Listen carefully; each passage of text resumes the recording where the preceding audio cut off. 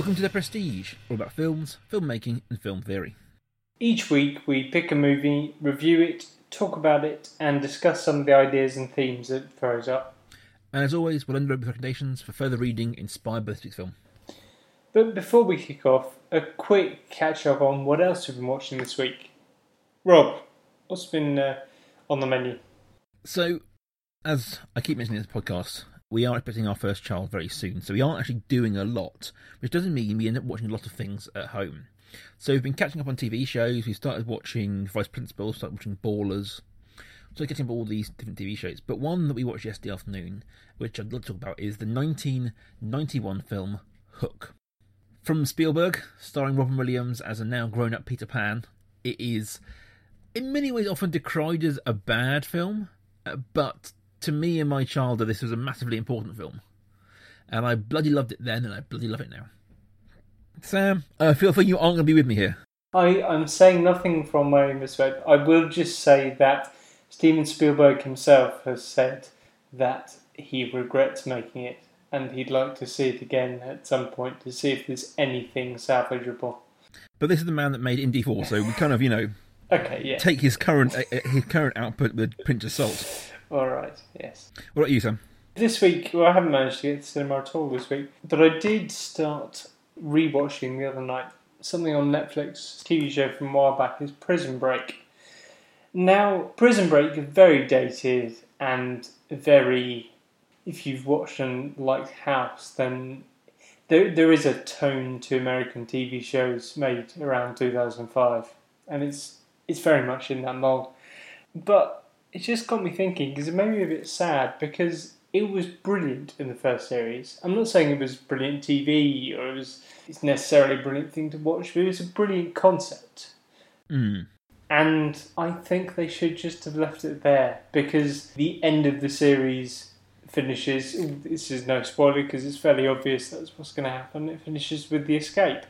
And you think, well, that is a beautiful self-contained little series with a conceit and a payoff. Mm. And you think, well, why didn't they just stop?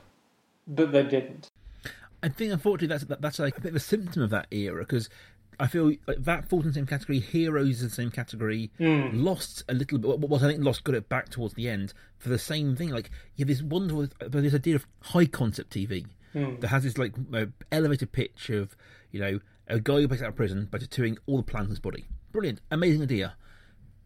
These days we've moved into more kind of like, the long-form storytelling. But there's a whole kind of period in TV where this high concept was everywhere, and I think you're right, it doesn't do us any favours as a long-term viewer. So, a little bit of nostalgia, a little bit of thinking, what if they'd stopped to one? But that's what I've been watching this week. I will be back on, I get the feeling I'll go back to the cinema next week. I will say with Prison Break, I think I watched the first 2 or 3 seasons of Prison Break, and then somehow I broke the chain, shall we say, and I've just never gone back. I think, well, I did the same. I think I only lasted the first 2 seasons, actually, because it was so ridiculous. I think another one that we've mentioned before here is Dexter, which is utterly brilliant. I think I've included one of my recommendations in the past, because the first series, maybe series and a bit, is this amazing concept, like you said, and then it just goes off the rails. It's the films that are high concept but have no idea how to end things. Yeah. I do, in my spare time, help run a publishing company with one of my friends, publishing short stories and novels. And authors who can't end their books is the most common thing we see. Right. Knowing how to tie something off in a storied form is a skill, and isn't one that is as common as people who can start a story. Yeah.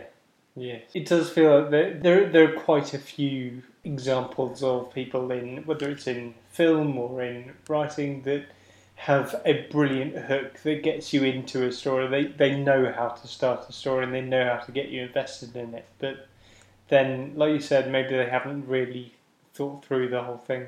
Yep. But talking of inabilities to end things, the Jason Bourne franchise. Nice segue there. Thank you.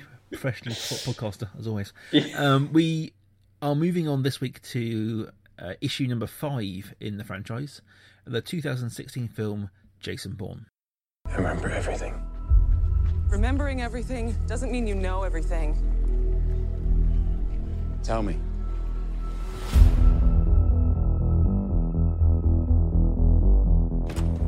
We've just been hacked. Could be worse than Snowden. Facial recognition got a hit. Jesus Christ, that's Jason Bourne. Why would it come back now? Jason Bourne stars, obviously, Jason Bourne, who returns from 9 years off our screens.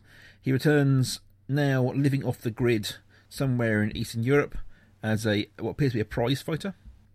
He is pulled back once again into the web of CIA American spycraft by Nikki, the handler from the first few films.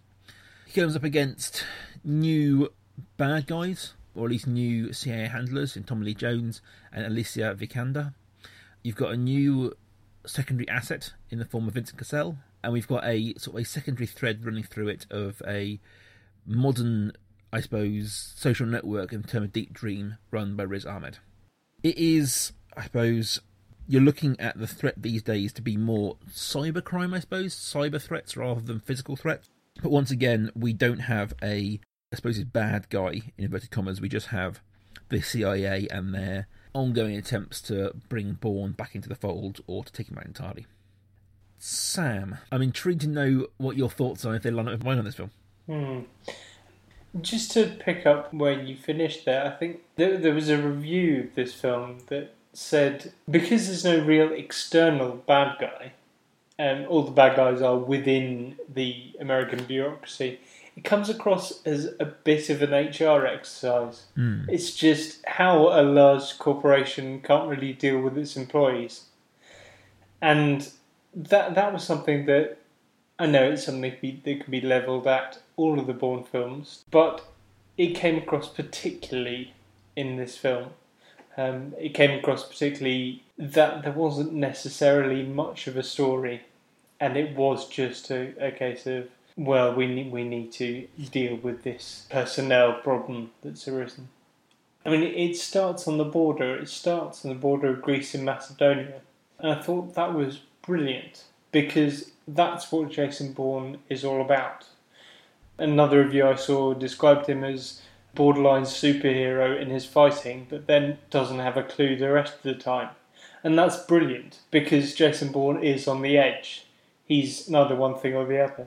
So I thought that starting the film on the border was, I think that was the best thing of the film. And it's particularly telling when you've already seen the best bit of the film in the first 10 seconds. Or the trailer. Yes, yeah. I think you can guess my feelings on it thus far. It just felt particularly tired. There were several, there were good set pieces because, yeah, it's a good action film. The sequence in Las Vegas, the action sequence in Las Vegas was over the top, but then I suppose that's sort of the point, because Las Vegas is. I just got a bit tired of that by the end of it. And also the use of social media, whether it was Deep Dream or not necessarily social media, but media developments. So you have Alicia Vikander being able to hack into the phone remotely, things like that. They just felt a bit sort of tacked on, a bit, we're going to appeal to a younger demographic. Alicia Vikander was good. Matt Damon was good, as he didn't seem to have changed much. He just was this tortured character. And I think one of the big problems with that film was that it wasn't consistent. Because you have this idea, and we talked about this last week, that I felt Bourne 4 was more inconsistent than you did with respect to the other films. In fairness, I would agree it's inconsistent, but I'm okay with that. Okay, yeah. There was more of that here. In the third Bourne film, you have Blackborough described as an umbrella organisation over all the Black Ops. And then suddenly here, it's dropped down to on a level with Treadstone and Outcome and Larks. And you've got Iron Hand as the umbrella form, whereas Blackborough was before. And also in Bourne 4, Jason Bourne was supposedly impossible to find, and that's why they had a film focusing on Aaron Cross. But then they find him quite easily here, so that just didn't seem to make much sense. So bits of it were good, and in large part, it dissatisfied me. What were your thoughts, Rob? Well, that was quite a epic rant there, Sam. Thank you for that. I thought this film was aggressively stupid. Okay. I really, really didn't like it. I think that it is essentially the second film again. Right. You've got Bourne, who's brought in out of the cold, who sees someone, moving to spoilers now, sees a female compatriot killed. He gets wrapped up in something that's nothing to do with him, to be honest. The CIA think he's involved in this leak, and he isn't in any way. Is pulled back into it. Through this, he discovers more about his history. He somehow manages to convince the female operative at the CIA to betray the CIA and join him. It's run out of ideas in every single way. I think that the technology on display in this film is so laughable that it ruined it for me. Now, I have in the past worked a little bit in IT security, and the things they do in this film are literally not possible, and they are using terms in the right ways that they aren't. But I think the thing to me is, like, if we are looking at this as a Bourne franchise, and we've got to look back to that very first Bourne film, which I do think is the best of all the five we've seen. The very first one is the best. That was a very small, intimate film in which, the big sort of conclusion is him fighting one asset in a field somewhere. And in this, you've got Michael Bay levels of driving a truck through the streets of Las Vegas. Like, the whole point of these agents, in theory, was that they were invisible operatives operating underneath the radar, the Black Ops. Now, I know I'm not military, but it feels to me that driving a SWAT truck through Las Vegas, knocking guy, is not Black Ops. This is a Michael Bay film under a different name. It was just stupid. I didn't like half the characters in it. I didn't understand the motivations of people like Alicia Vikander, where on one side she's on Bourne's side, but then next bit turns around and betrays him. Tommy Lee Jones was alright, but he's Tommy Lee Jones. It's not hard to do that. Vincent Cassel, an amazing actor, massively underused in this film. Nikki Parsons was literally brought back to be killed. She didn't do anything beyond hack into a CIA agency. You've got these two CIA agents, Nikki Parsons and Matt Damon, who are in theory trying to live off the grid, but neither of them have changed their appearance at all. They've got to understand that there is this tracking cameras, facial recognition. This isn't hard to produce. But they thought, what, I'll don't disappear from the real world, but I will look exactly like I always have. Nikki hasn't even dyed her hair. Like, Matt Damon, grant you, hasn't got a lot of hair left. He just does what he does. But, grow a beard. It's just dumb. And for a film that was meant to be I suppose, intellectual reaction to the more dumb action films, this was just another dumb action film. Right. I love the way that I was trying to pull punches a bit and not be too hypercritical after I didn't really like the film, in kind of what will Rob think? Let's be balanced. And you've just thrown that out the window. You just thought, no, it's just terrible. We often said on this show that we don't seek to take out films, and genuinely I want to like every film I see, because it's 2 hours of my life. I want to enjoy that film. It makes me sad when I see a bad film, but I don't think that will preclude us from actually saying this is a bad film.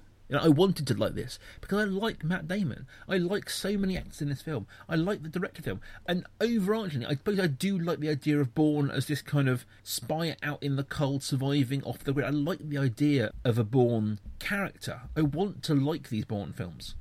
I just didn't. It was just stupid. I suppose there's something there that you made several really good points about how terrible it was. What are the good points? Was it just me ranting? And one of the points was how un-Black Ops this is. And whether, I don't particularly like the fourth film, but it ends in quite a low-key way with 3 people riding 2 motorbikes through a warehouse and they finish the other guy off almost by accident. Or you have the first film where, like you said, you have 2 people fighting out in a field. And yet here you have 2 people crashing into the lobby of a hotel in a SWAT truck and a car. Yep. And you think, yeah, this is a bit too obvious. Now, you see, I am prepared to give him credit and say, well, he's making a point because this takes place in although actually it doesn't. Interestingly, it's not Las Vegas, it's actually called Paradise. because for tax reasons you can't have big money-making enterprises in Las Vegas itself. Yeah. Anyway, that's by the by. That's what you get from watching CGP Grey videos. This is taking place in the Las Vegas precinct, and therefore any over-the-topness would, I suppose, kind of make sense a little bit. But if that is the case, then why have they gone to Las Vegas in the first place? Yeah. Why is there this big flashy ending? Shouldn't they have gone to somewhere different to have the showdown? And actually, well, right at the end, you have Matt Damon and Vince Cassell in a sewer, and you can't really see anything, and it's maybe a bit of an overlong fight scene, but that's the sort of thing that they should have more of, because that's what Bourne is about. Bourne is about two people in semi-darkness fighting in a sewer. Yes. It's not about two people chasing each other the wrong way up a Las Vegas strip. This is where we get into what I call the franchisation of these movies, and every movie. Like as this series has gone on over those 5 films, it's just swung closer and closer to the mainstream, and they've got less and less inventive. You know, the first film was a kind of out of nowhere, completely left field decision with a film. It's low key. It's not about having Bond babes, and nothing against the actress playing Marie. She's a good looking lady, but it isn't a Bond babe. It isn't piles of gadgets. It's real. Well, it's gritty. Whereas in this, you're moving towards much. I mean, yes, there aren't the gadgets you've got with that first one, but at the same time, that it's much more of a mainstream action film that's got to end with a set piece. He says in inverted commas, a second unit blowing the world up set piece. Mm. And because you've got to make the threats credible each time, suddenly we've gone from the very first film when you've got one CIA director trying to bring in his rogue agent, the one agent is in that later, to this film where you've got the CIA are trying to clearly put together some sort of international worldwide spying program to cover everyone's mobile phones. You're working in a global scale. But once you spend a certain amount on a film, the world has to be on the line. You can't spend £100 million on a film and not be about saving the world. Because that's how Hollywood goes with these things. And I just suppose I miss, as you say, whilst the fourth one was a diversion from the series, I like that it became not about saving the world. It became about one person's journey and his relationship with someone else. Whereas this, once again, we're back to Bourne being this superhuman who knocks out fighters with one punch and then goes on to save the world. And it just felt like, it just felt dull. It just felt like any other action film that I could pick off the shelf.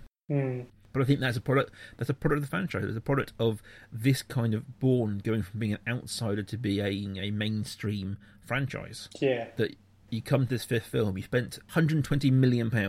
And if I was to just quickly pull up the info on the first one, I'm going to probably bet the first Bourne film was a lot smaller than that.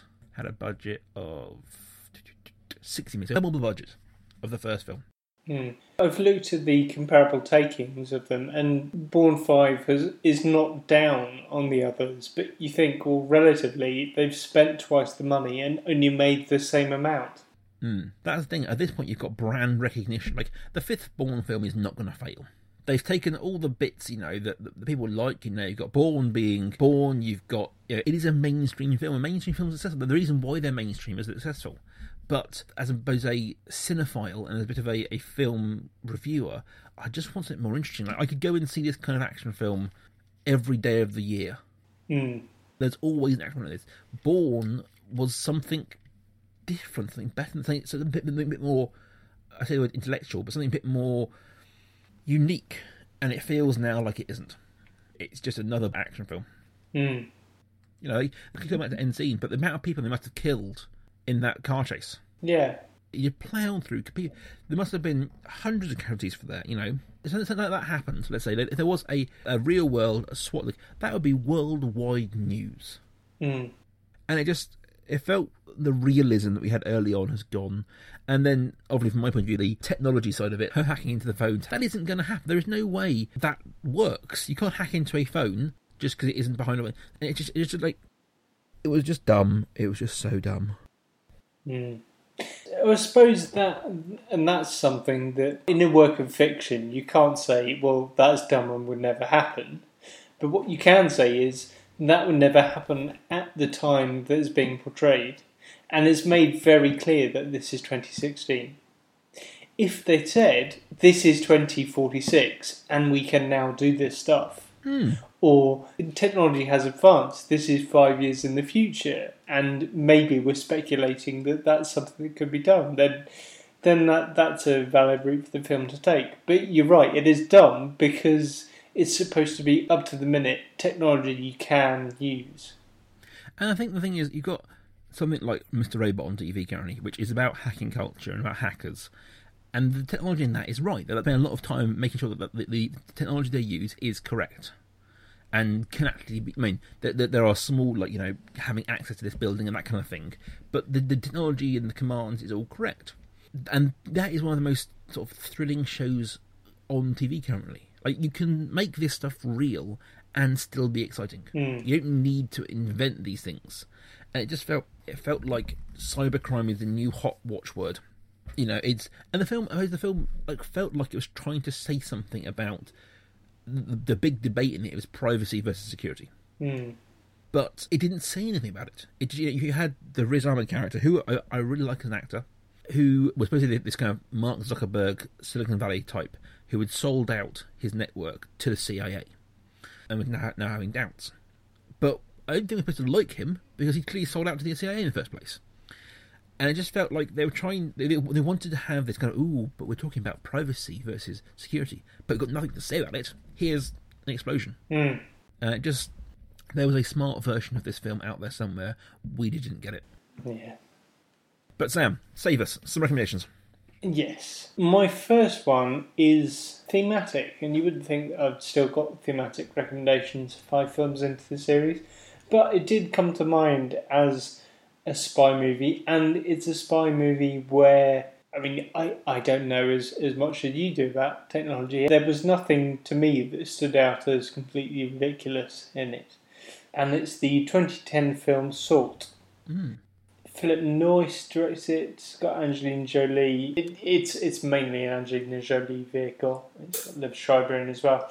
But she is really interesting as... Well, you don't know what she is. Is she a double agent? What's happening? It's one of those films where you see the trailer and you think, oh, that looks interesting. And I bet they've put everything interesting in the trailer. And then you watch the film and the film's even better than the trailer, which is not something you can say for many films made nowadays. So it's 2010 film Salt is my first one. My second recommendation is Actor Linked. And it's Alicia Vikander, who I think she wasn't really used in the right way in this. Alicia Vikander can be much better than this. She's given a good script to work with. And she was very good in a film from the very end of last year, beginning of this year, The Danish Girl. It was a Tom Hooper film starring Eddie Redmayne, whom the jury's out on Eddie Redmayne. I'm never sure whether he's amazing or not. He was very good in Jupiter Ascending. Oh yes, you're one of the few people in the known universe who think that's a good film. That's fine. He was all right, but Alicia Vikander was much better than him, and she got nominated for Best Supporting Actress, and he got nominated for Best Actor, and it should have been the other way around. I don't understand it, but anyway, that's my second recommendation this week. Fair enough. I have gone for actors as we have done in the last few episodes. But so I mentioned earlier that I felt Vincent Cassel was underused in this film, and I stick by that.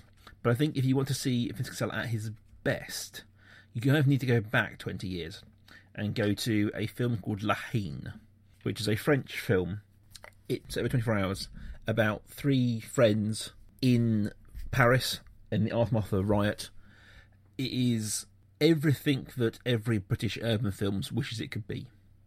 It is the trendsetter, it is the pinnacle of urban, with a very French twist in it. So if you haven't seen it, it is certainly a filmatic experience, but La Haine, and it features one of the best steady cam shots, maybe even a dolly shot, that I've seen in a long time of Vincent Cassel in a police station.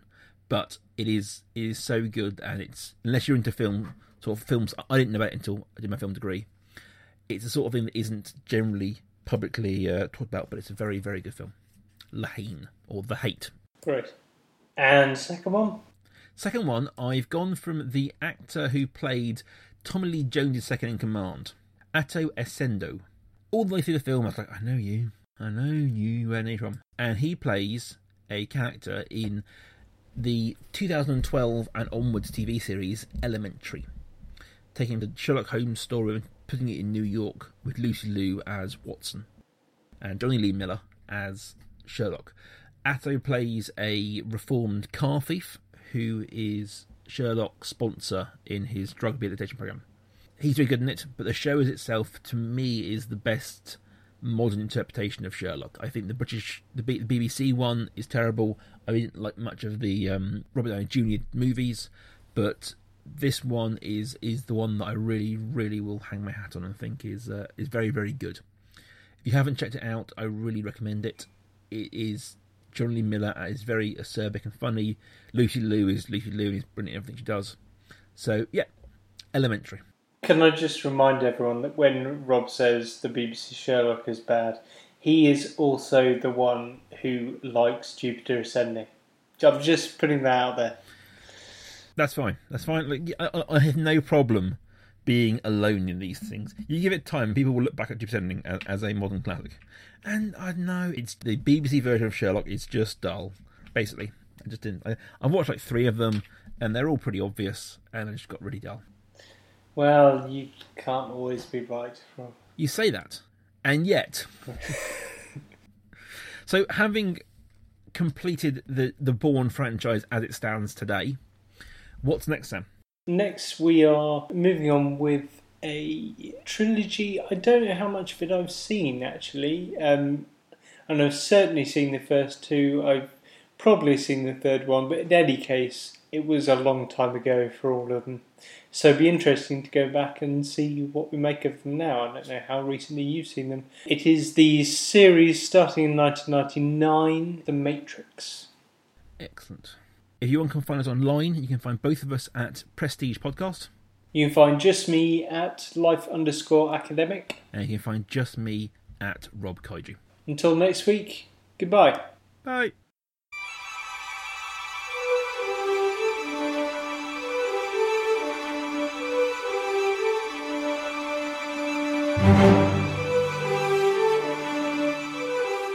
The Prestige is a Kaiju Industries production. Check out their other work at facebook.com/Kaiju Industries. Rawr!